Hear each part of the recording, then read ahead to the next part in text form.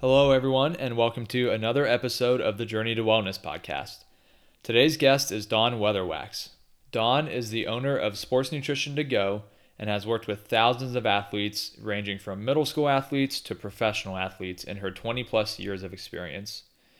During my junior and senior years at Miami University, I was fortunate enough to work with her.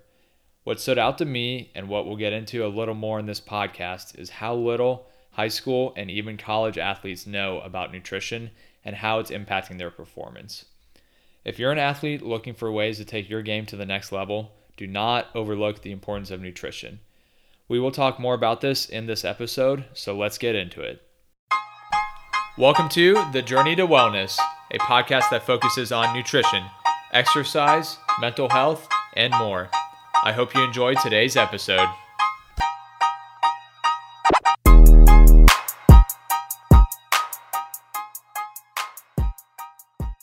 Hi, Dawn. Thanks a lot for coming on the podcast today. Working with you during my undergrad years was a really eye-opening experience, and I learned a ton, probably more than I did in most of my classes. So I'm really excited for us to talk about how nutrition impacts athletic performance. So we'll just dive right in. Would you mind introducing yourself, talk about what you do, and maybe a little bit about how you got to where you are now? Sure. So my name's Dawn Weatherwax. I am a sports dietitian with a certification in athletic training, certified in strength and conditioning through the NSCA, and have had my own business for, up to 25 years now, working with recreational to professional athletes and people who want to get healthy, but mainly athletes right now. Awesome. So the first question I kind of want to unpack with you is concerning undereating in athletes. So Sure. Could you talk a little bit about how prevalent this is, either based on, your 25 years of experience or on any research you've seen? Yeah. So there's some research out by this one lady who states that 75% of athletes chronically undereat. And Wow.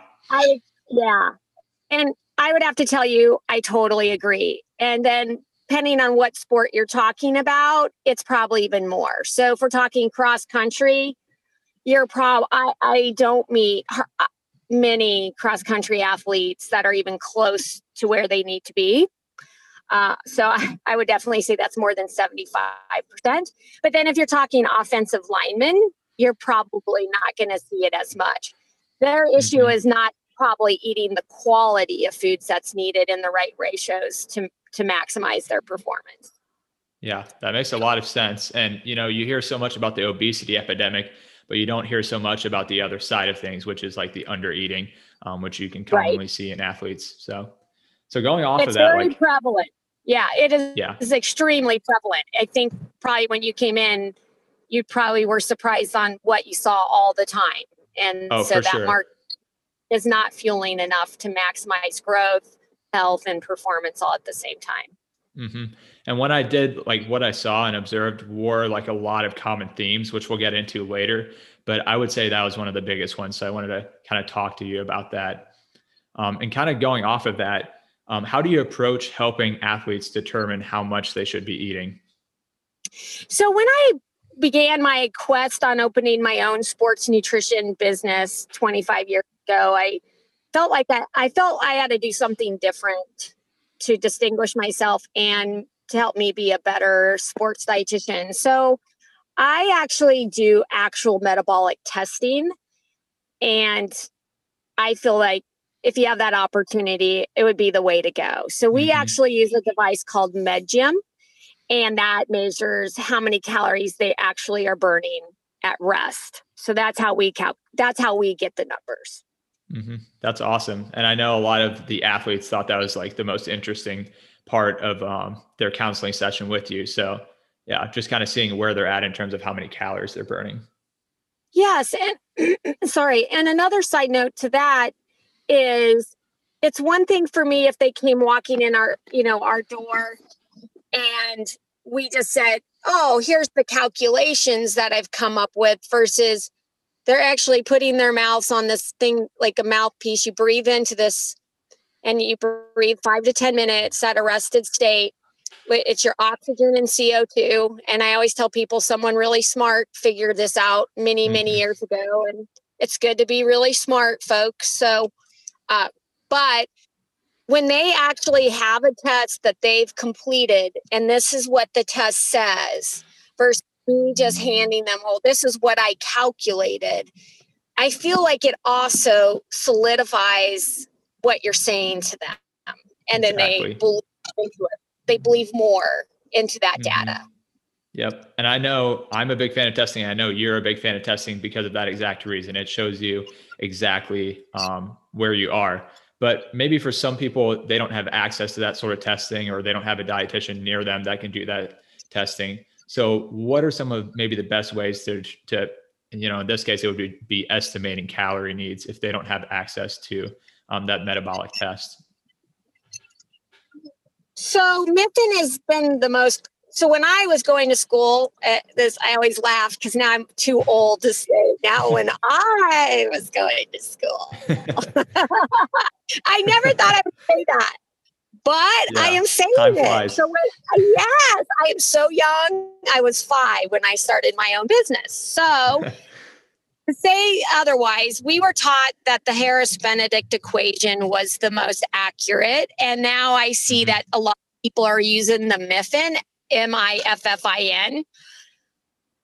But I know that there's one, and I have to apologize because I'm spoiled. I have my own metabolic device. I don't use estimate.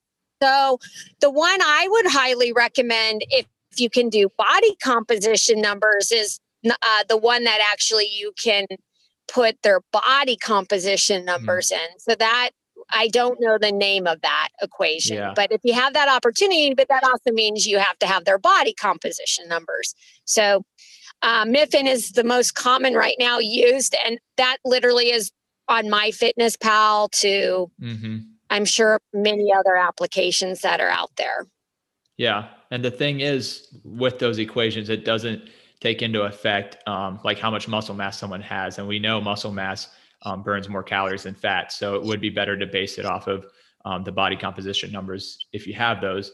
But that kind of leads into my next question. Like, you have years and years of experience. You've conducted probably thousands of these tests. What do you see as like the main factors affecting how many calories someone needs? Well, your main factors, I mean, it will be gender and age, but it's also the main factors is the amount of activity that you do and so forth. So it's funny because I just feel like so many things can affect metabolism without you knowing it. But your lean weight is going to make a difference on your resting metabolic rate because you should burn more calories at rest if you have more lean weight. Then, so that's the factor that I feel the equations get wrong. If you have listeners that work with people who are older, not a high school market, that the equations automatically assume you burn less as you age. And I can share with you that the people that I've assessed, and I've done probably over 10,000, I don't know, but I know it's at least 10,000, that if they take care of themselves and they're active, then they usually can maintain the metabolism. And that's what I've seen in my office. I don't, and that's observational, stuff that I see. So but after, that's why conducting so many, then there's something to that. Right. And you just go, wow, if you do take care of yourself, if you're active, you maintain the lean weight, because the average person can lose up to 2 pounds of lean weight a year after age 30 if they don't do something to maintain that. So you can see if somebody's taking care of themselves and they're doing some type of resistance training, if what their body needs to maintain muscle tissue, which for most people it is that, or, maybe body weight for some, then that, but most people lose it. If you're working with the most of people out there are not active, right? But my client base is active. In fact, I can tell you probably in the course of a whole year, I might get, and I'm not kidding when I say this, I might get 5 people who say they don't work out. or have Wow. Yeah. an activity routine or a training routine. So my client base is active adults and at adolescents. So Mm-hmm. that way, that's why measuring is so much better, to just see what's going on, versus then when you're asking them, well, what did they eat at what time and how much, you can match that with what it's saying. Yes. Secondly, if there are people out there who, you have to understand, the body can't see this world. So inside your body, you don't have eyeballs or ears to this world. So it goes off heat, right? So it goes off blood pressure and Mm-hmm. pulse and heat. Well, what is food, right? So food by definition is a calorie. Calorie by definition is heat, and heat by definition is energy. So if athletes chronically undereat, the body goes, wait a second, I'm doing all of this activity, but the input of the heat is not there. So it must be a famine. It must be that the crops didn't work this year. It must be that we're hibernating for the winter. So, so the body is really geared to survive, and it has so many backup mechanisms to survive. Mm-hmm. Your goal is to thrive. And most athletes are just in survival mode. And so also sometimes when you do metabolism testing, I've noticed that it's lower than what it should be based on their age, height, gender, so forth. And then when you get their nutrition intake, you can see, wow, your body has adjusted to that. Mm-hmm. So you have to know That's that usually, as you're working with somebody, you have to also pay attention to that, because eventually the body goes, there's enough fuel here. So now I can up your metabolism and I can get into a thriving mode, and I can burn fat and I can build muscle, or those types of things that happen when you do it all correctly. Yeah, that's a lot of really good information. And our body really does adapt so well to what we feed it. Just saw your post on LinkedIn today where there's like a roadmap, and we'll talk maybe about those later too. But I saw you increase calories for an athlete and they actually lost weight. And so that just shows that the body can adapt quickly and very effectively. Definitely. And Mm-hmm. again, if you think about it, even in the United States, they're always talking about poverty and how many, like what, right now with the pandemic, what is it, 1 in 5 or 1 in 6 people do not have enough food. Mm-hmm. So the body is set to survive to get Mm-hmm. through these situations. Exactly. So we've kind of addressed the under eating portion and that main theme that I saw when I was working with you. But there were a lot of other, common themes or mistakes you could say that I saw athletes making. What are the main things that you see athletes struggle with in their diet or even exercise? Well, first is most people don't even comprehend that nutrition is an important factor to the whole Mm-hmm. process. I truly thought when I started out, uh, I was coming more as it was going to be, the profession would be thriving. And now I feel like we're slowly still getting there, because when I present or I talk to people, you can see that one of the main comments that I get is, we didn't know, didn't even think it was really a piece, really a big, significant piece of the puzzle. Yeah. So I'm still getting that today. And so the lack of knowledge, and then second is where the knowledge should be coming from. I don't believe that most people realize that a sports dietitian takes an average of 7-9 years of schooling, and the majority of people don't get their advice from a sports dietitian. And so that lack of transparency, or what the profession should do for that athlete and how we can do it. So Yeah. we have And a that's lot like of, that's one of the main reasons I got into dietetics is because I saw not only did people not realize the importance of nutrition, but even the people that realized the importance of it maybe weren't getting it from the best sources or, they weren't getting it from credible sources. So, right. And as you guys all know, everybody's our competition because everybody can comment on food. So if somebody's a foodie, they can comment on that. If somebody had a good opportunity to lose body fat or lose weight per se, they can blog about it. And most people, I would say, try to seek out from, if they're seeking out, they're getting it from their strength coach or their personal trainer. And it's fine to educate, but at the level that I go about the sports nutrition component, they cannot even get that from the strength coach or the personal trainer unless they're a registered dietitian themselves. I agree. So what are some other common themes beyond that you see athletes struggle with?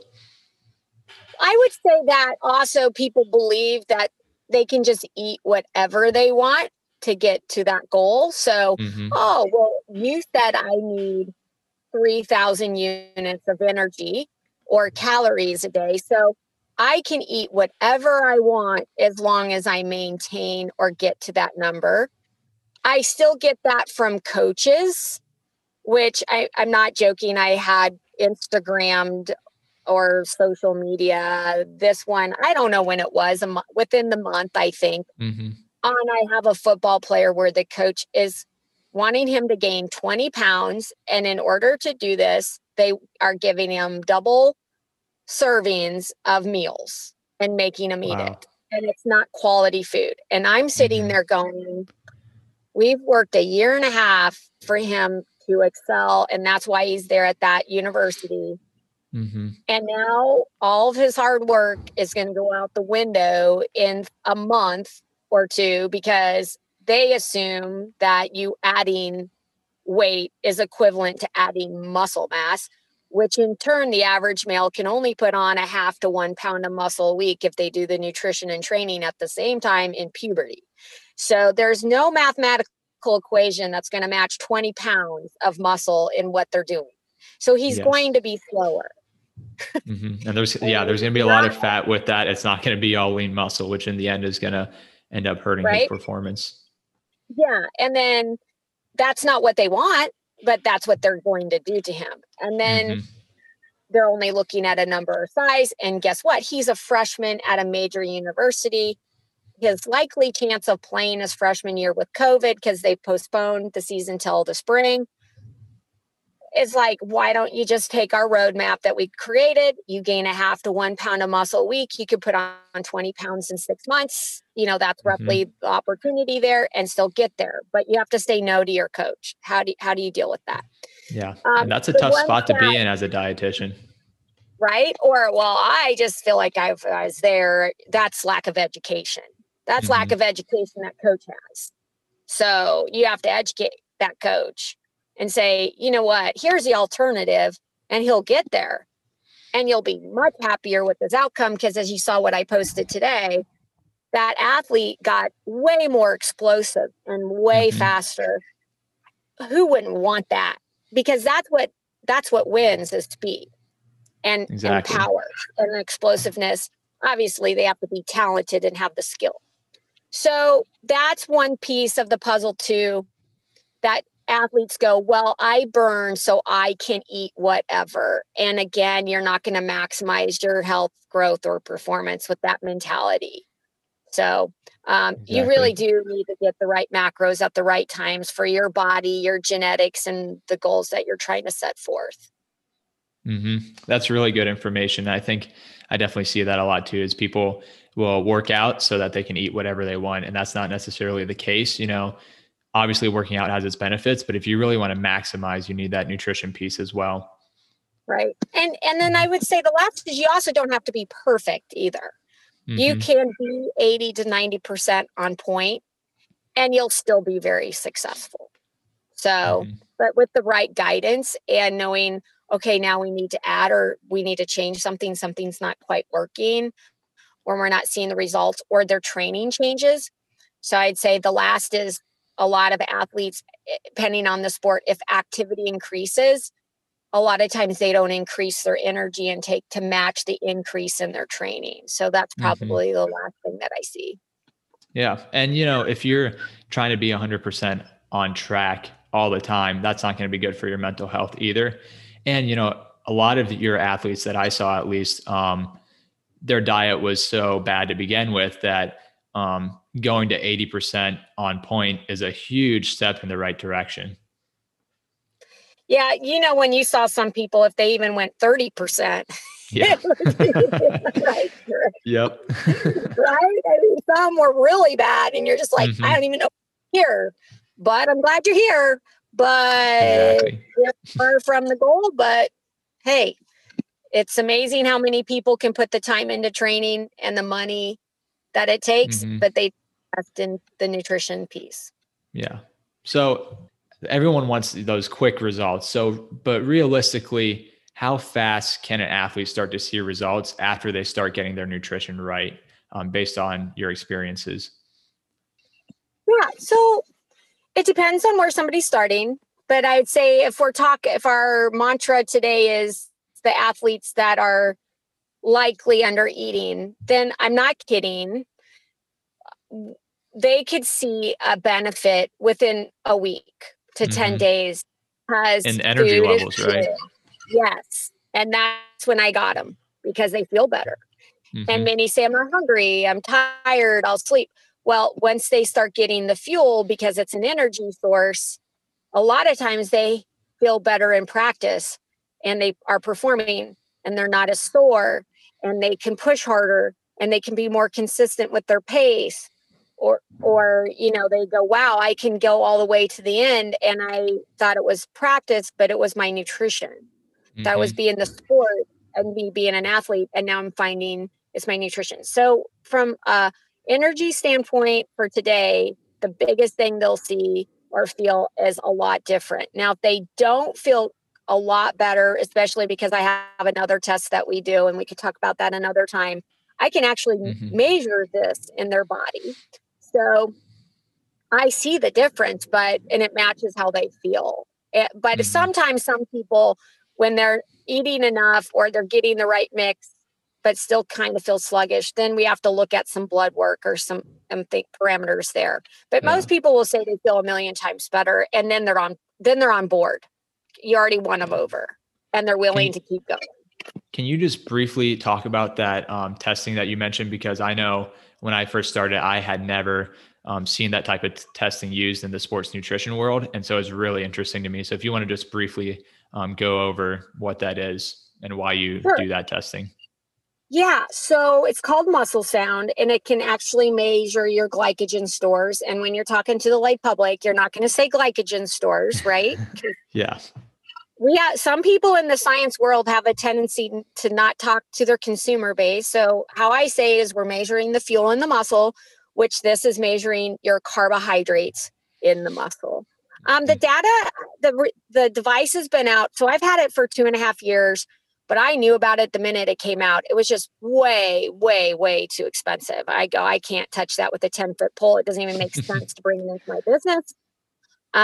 They found a way that I now use it. And I can tell you within a week of having it at my office, it has literally been one of the best pieces that could have added. And I feel it helps me help my client to not use subjective. They say they're eating enough. And now I have something that says yes or no to that equation. Mm-hmm. Um, if someone grows, the body pulls out carbs. So I can catch somebody going to grow. I can catch if they're growing. If they're gaining lean weight or weight and their status is low, they're growing or going to grow. It's really cool to see.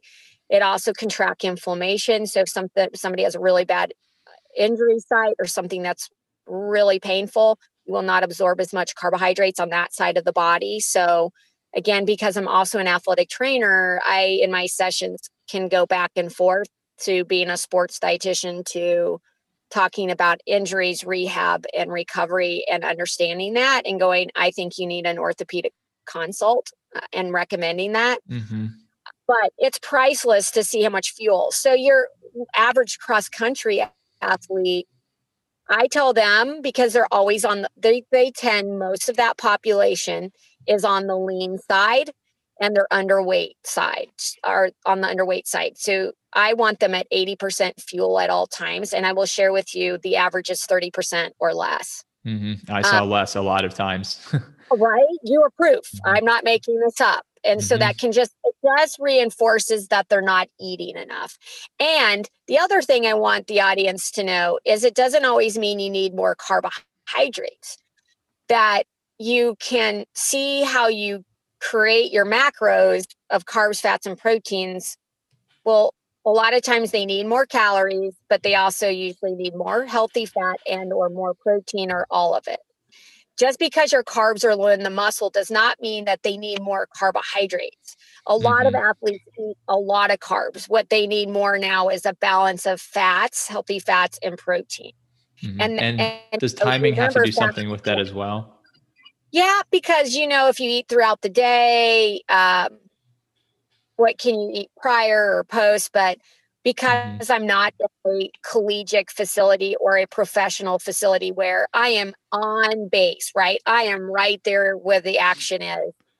If you're somebody who's at the collegiate setting, I feel it's the best purchase you could ever make to help you educate these athletes. So if they're getting ready for a basketball game, or because now it's NBA time, that you don't have to tell them their data at the day, right?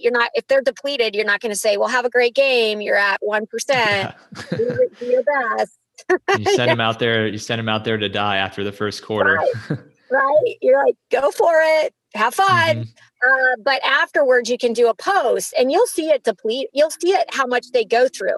I've done a pre and post on cross country on a test of when they, did a time trial, and it also caught people who would do a sports drink. So I had some people who actually did a sports drink in between the first and before they came to saw me at the end of the time trial, and it showed them absorbing the carbohydrates. Wow. It's cool. So that's incredible. You could geek out on it, right? But I'm not in that setting. But I could tell you if I was, man, you could have a lot of cool data to start helping people like right there on site and helping them find out what works best for them. That was some of my favorite parts, was seeing, the before and after of their glycogen levels after working with you. And it kind of correlates, like we said before, with how much energy they had. Like you just tell they were more energetic when they were in your office after their glycogen had gone up and after they had made those adjustments to their diet. So, right. But and then they're likely to have less likely to get injured. Their immune system will rest. And it now makes sense because your precious muscle is not getting the fuel that it needs to recover and repair. So we don't store carbs and protein in the fat. So people have to kind of make sure you educate your client base on that. Well, Dawn, this has been a super informative conversation. I just want to thank you again for coming on the podcast and sharing all your knowledge with us. This has been great. Ben, it's always a pleasure. I love talking and anytime. And I wish you the best. You're awesome. And kick gluteus maximus this year, all right? I will. And everyone, make sure to follow her on Instagram. It's at Sports Nutrition to Go. Connect with her on LinkedIn. Check out her website. And as always, thank you for listening. And I hope everyone has a great week.